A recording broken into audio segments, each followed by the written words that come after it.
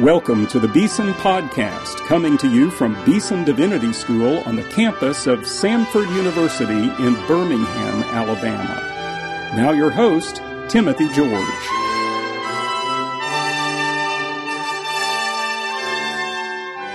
Welcome to today's Beeson Podcast. Well, today we're coming from New York City, where I have the privilege of having a conversation with my friend Peter Mommsen. Peter is a member of the Bruderhof community. We're going to talk about that today. He's also the editor of Plough Quarterly Magazine, a wonderful publication, the author of a book about his grandfather, whose name was J. Heinrich Arnold. Just a fascinating story, and I wanted to introduce Peter to you and also through him the Bruderhof community. So welcome to the Beeson Podcast, Peter. Timothy, it's a joy and an honor to be together here today. Now, I guess we should tell people that we've gotten to know each other through the work of evangelicals and Catholics together, and that's kind of what brought us into communication with one another. But I've been fascinated to know about the Bruderhof community. Tell us, what is the Bruderhof community?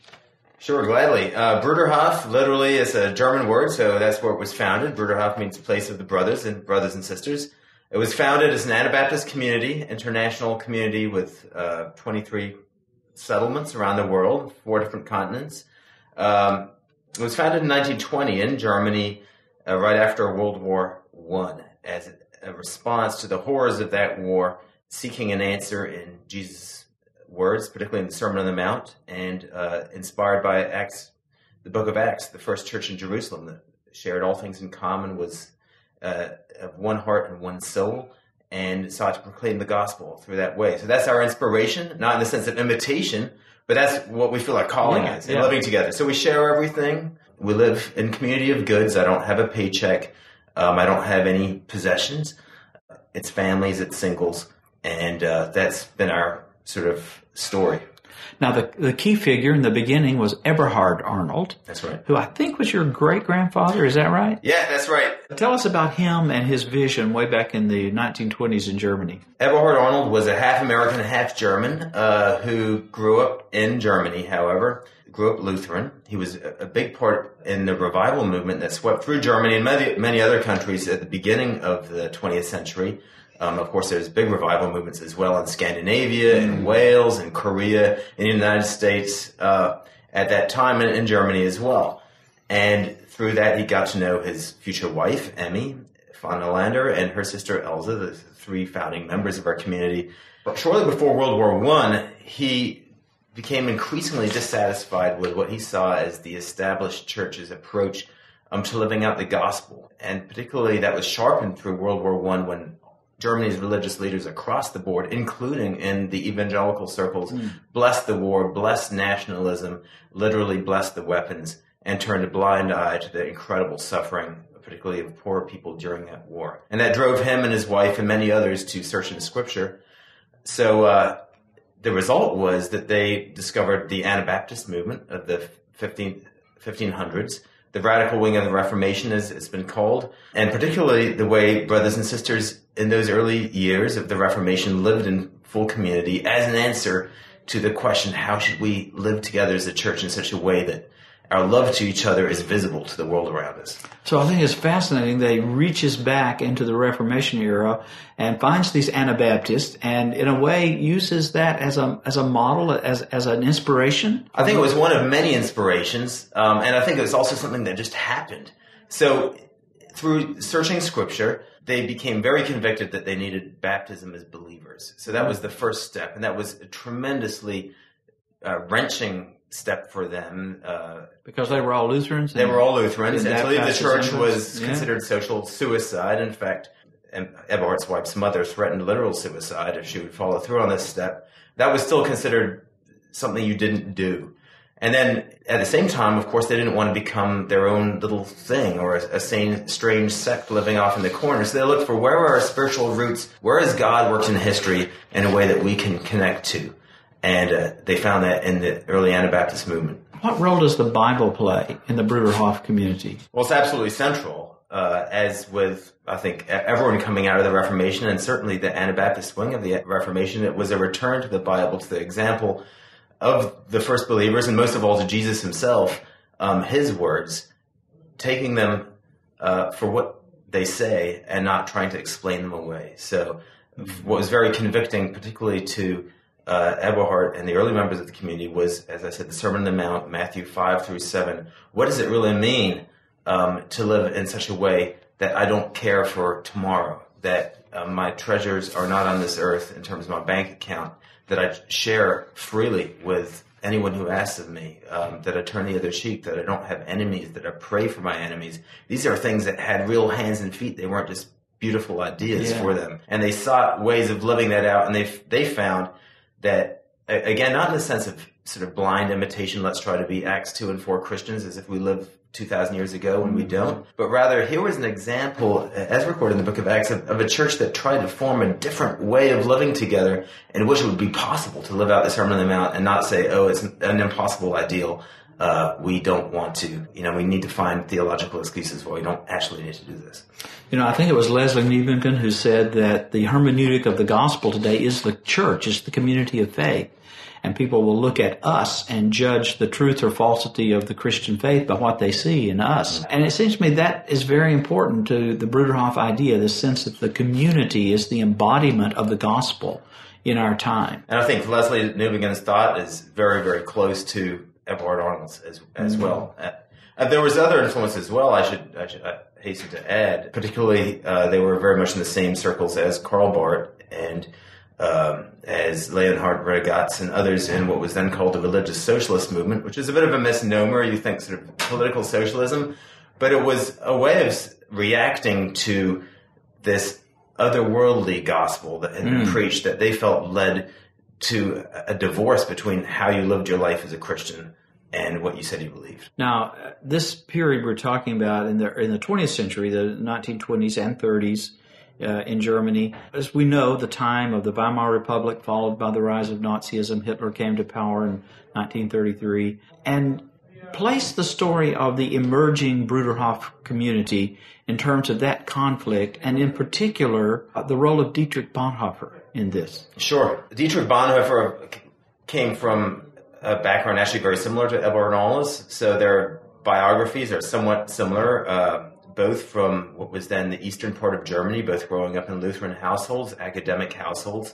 And there was an encounter with Dietrich Bonhoeffer, actually, and the Bruderhof, first in London in the early 30s, and then later again, and some back and forth. At the time when he was seeking how does Christianity get lived out as his sort of costly discipleship and life together period, and he was very taken with Gandhi and the ashrams in India. He wanted to go out to India. He was looking for forms of where stuff was being lived out. The Bruderhof, of course, had been founded in 1920. Hitler came to power in 1933, and instantly the Bruderhof was under suspicion for a whole bunch of reasons. There was people of Jewish descent in the Bruderhof, so that was suspect. There was people with mental disabilities. That became increasingly also an issue. A big one, the Anabaptist commitment to peace, to nonviolence, to what's politically called pacifism.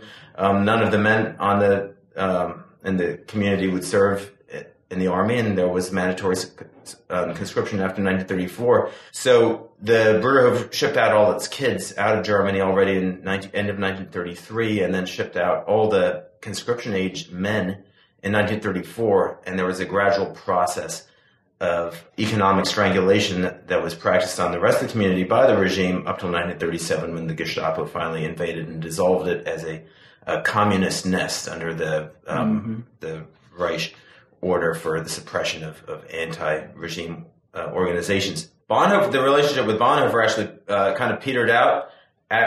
He went to Finkenwalde and poured his energy into that. And then, of course, his life took a different turn, as documented in the different Bonhoeffer biographies. But I always think it's intriguing. Of course, his thought, particularly in The Cost of Discipleship and Life Together, is super sympathetic to what we're trying to do. He was criticized by his mentor, in some ways, Karl Barth, and others for trying to create at Finkenwalde a neo-monastic movement. Right. And you sort of have to think in a way that he was being informed by the Bruderhof, by these other Quakers and others that he was in touch with. And how do you do Christian community? How do you live together as believers in Jesus Christ, brothers and sisters, in a common life? So I think he must have learned something from that early Bruderhof community. Well, we know that he had quite a few of the publications. The Bruderhof actually began with a publishing house before there was a community. And so there was certainly an exchange of literature, and he would have had access to that. Now, I'm going to shift and ask you about your role. You're the editor of The Plow magazine, which is one of the nicest, finest, well-done magazines I have read in recent years. You're really to be commended for that. But you also have had a role in bringing together a confession of faith for the Bruderhof. Now, often when you think about the Anabaptist tradition, I'm a Baptist myself, but even some Baptists don't like confessions of faith, but we have lots of them in our history. But the Anabaptists seem to be Bible alone. We don't need statements. We don't want creeds or confessions. What's behind the confession of faith that you helped to bring about and draft? And what role does it play in the community? Well, we definitely had those same debates. Isn't the Bible good enough? And really, I think it was a very pragmatic reason. As a community, we were in our fourth, fifth generation. We needed to say who we are in a cohesive and theologically defensible way, and in a way that would be understandable to the wider world, but also just as much understandable to young people or those who come to join us and want to know, who are these people, what did they believe? And particularly when you live in a community like ours, and it, frankly, Timothy, often drives me a little nuts that the suspicion is instantly, you must not be engaged. You must be isolated. You must be living in a silo or in a sort of utopian other world without contact with the wider society, which, just in a practical sense, I find humorous, because living in community, you are deeply involved in the neighborhood around you, and you're actually able to be more involved with things than possibly one would be if you were working a 9-to-5 job. But there was a need, I think, because of those perceptions also, to come up with something. This is who we are. This is what we believe. And here are also the things that we're going to draw our line in the sand, because we all know that our culture is pushing Christians around on many issues in every tradition. And we know we're not invulnerable to that either. Yeah. And so we look back to the early church and just some of the apologians, Justin Martyr, to Tertullian, the great efforts they made to speak to the society, to say, this is who we really are. Don't believe the crazy rumors you hear about cannibalism and orgies at the love feasts. And the early Anabaptists did the same thing. Peter Riedemann's Hutterite Confession of Faith is a key example of a beautiful document that was actually written for his imprisoner, Philip of Hesse, while he was in prison. Now, the weird thing is that these confessions that were written for the wider world actually ended up being church-shaping confessions for people who were within the church. And so that was sort of this felt need. And yes, I did participate in drafting that, but it was an interesting thing, because as a church, we believe in making decisions unanimously. And so this was a confession of faith that also everyone needed to agree with.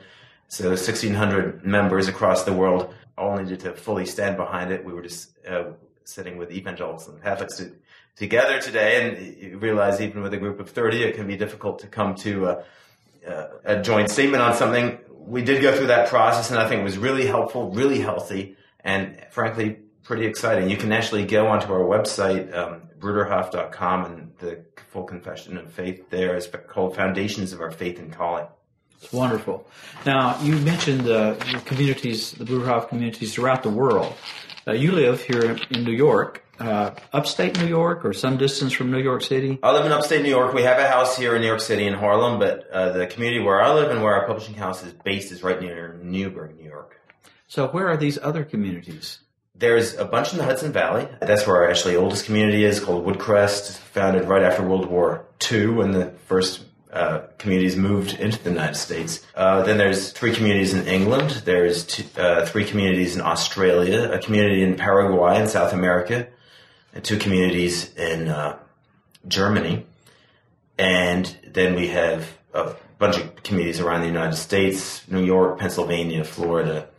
And then we have a lot of sort of temporary little house communities. Just somebody will set up shop in a town somewhere, and we'll be there as long as as seems to make sense. That's really from a missionary point of view.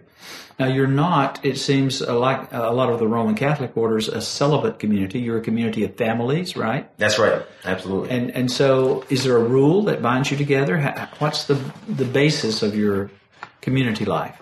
Well, there is a rule in the sense that we make a lifelong commitment to each other. And that's based on the experience that we need that in order to trust each other. And living together with that type of intimacy, you really need to have confidence that others will not walk out on you, and that conversely, I'm there for my brothers and sisters a bit as much as I am for anybody. That is something that you make a vow after a process of discernment. So in that sense, quite like a Catholic order, there's actually a novitiate process and a discernment process, and certainly not something you just are born into and sort of slurp into just because your family lives there. And in fact, we try to make that quite difficult because as Anabaptists, and Baptists I'm sure would agree, we feel it's so important for that to be an individual decision and an individual calling. Yes. So like I tell my kids, who are still quite young, but I want to tell them already now, I do not expect you to live this life. I want you to follow Jesus, and Jesus will show you where you're to serve. But I know this is where Jesus asked me to be. When will they be baptized? What age? We wouldn't baptize much under 18. Uh-huh. We certainly encourage them to make a commitment to Jesus, public commitment to Jesus, as early as they like. But baptism, we really want to make sure that, you're trying to follow the example of the early church and their catechumenate. We try to really make sure they know what they're getting into. And then if there's a question of membership in the community, that isn't before they're age 21. Yeah. Do you share the Lord's Supper together? Yes, absolutely. And how often would you do that? That is a good question. I would say we don't do it on regularly scheduled times, except on the major feast days of the church calendar. We would certainly do it otherwise, Easter, Pentecost, Christmas often would be times we'd celebrate it. And then other times during the year where we feel we need to celebrate Jesus' death and resurrection, we'll decide to do that. Now, you've written a biography about your grandfather. I mentioned Homage to a Broken Man, the life of J. Heinrich Arnold. You sent me a copy, or the publisher did, and I enjoyed reading that so much. It was very inspiring. His story, it's a dramatic story. Tell us, if you can, it's a big book, but tell us a little bit about his life, who he was. Sure. So the challenge in writing this book was, here is somebody that nobody knows about. Why would you read a book about him? And I, of course, knew him, although not well. He died when I was 6. But he was somebody that, even as a child, I felt there's something really special about his love for Jesus. And I heard about that my whole life. So for me, particularly going to college and then trying to find my own faith, which I didn't really have during my college years, for me, it was very instrumental to remember him and then seek what was it that he had. Mm-hmm. And I wanted to tell a story, but I did find that, of course, he had led the Bruderhof community through some very difficult times. He was the son of Eberhard. He was the son of Eberhard Arnold. He wasn't, although Eberhard died in 1935, and there was sort of this long interim where the community was trying to find its way. And he wasn't the leader of the community during that period until 1962. He was then asked to become the elder of the community. And during that time, our community went through some really difficult moments. And I think this is one of the things I tried to bring out in the book. What is it about any Christian church, any Christian community, that can get in the way of Jesus? And one of the first things is, which our community found, is idolatry of your own community, of your own fellowship, of your own sense of your task. And when Jesus isn't the center of it all, people are hurt. And I think his great contribution to us, but then also to many other people that he was involved with over his life as a pastor and counselor and then an author, his book Discipleship remains probably my favorite book, and not just because he's my grandfather, is just Jesus first, and this deep, simple, but very demanding, challenging faith that would, with great love and great compassion, but with great clarity, challenge somebody to make that decision. Am I going to open myself to Jesus? Am I going to go the whole way? And that's what I found by researching his life. He suffered a great deal. He was actually kicked out of the community several times because of this witness, which was not appreciated, sent to a leper colony, separated from his family for a spell. And yet he forgave again and again, which I again found is something so important for any Christian leader. This willingness to be vulnerable, to serve, and to trust in God to lead things to the good. I was also impressed by your grandmother just through reading that book, because she was with him through a lot of these trials and difficulties and appeared to be such a faithful, godly woman. Yes. Well, that's one thing. I'm only gradually, I'm married now 12 years, and I gradually understand more and more how we do it all together. Yeah, that's wonderful. Now, recently you had a conversation around a very popular book in a way these days. It's Rod Dreher's The Benedict Option. It's a book that's sort of just taken off and it's the focus of a lot of conversations. To talk about that encounter and in particular the Benedict Option, how you see it, how you would talk about it today. We did an event with First Things Magazine and the American Conservative here in Manhattan a couple months ago with Rod Dreher, the author of this book, The Benedict Option, and a panel. There was Ross Douthat from the New York Times, a bishop from our communities, Randall Gauger, and Jacqueline C. Rivers. She's from the Seymour Institute for Black Church and Policy Studies, and also Michael Ware, who's an evangelical, but who was in the Obama White House. And it was very interesting. You can actually go on our website, plow.com/benop, and see the video of that and read the contributions.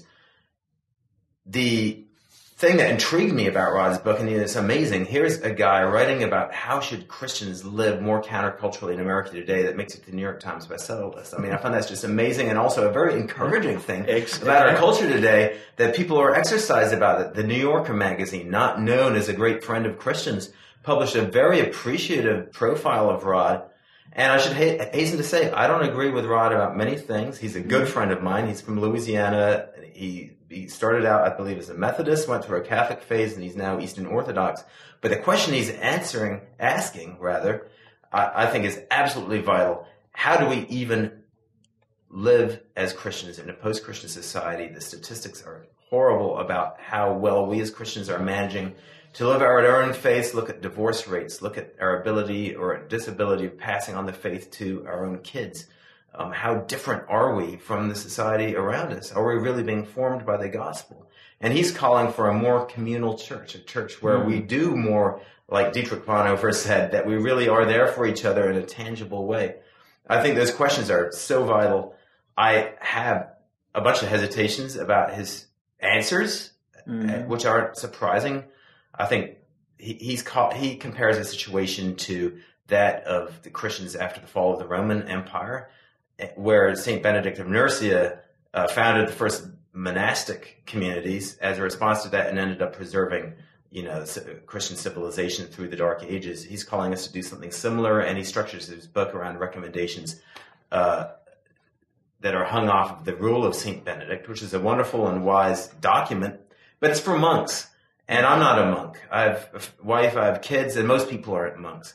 So I think much more interesting, and I've talked about this with Rod, is to not talk about the Benedict option, but rather to talk about the early Christian option. How did the first Christians live in their equally godless society, in the first couple of centuries after Jesus?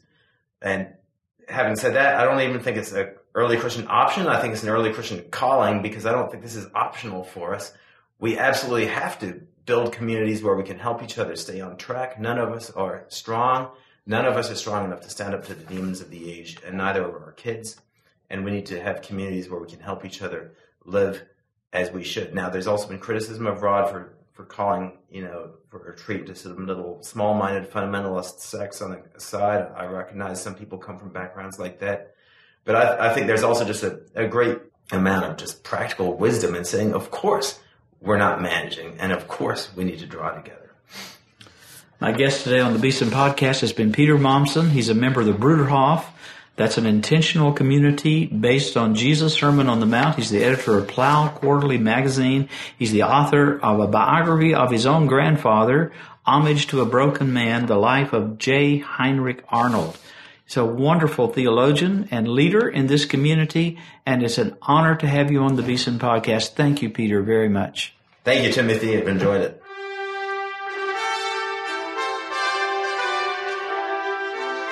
You've been listening to the Beeson Podcast with host Timothy George.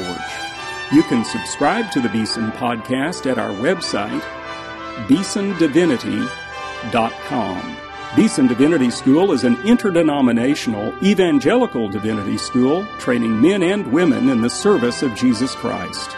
We pray that this podcast will aid and encourage your work, and we hope you will listen to each upcoming edition of the Beeson Podcast.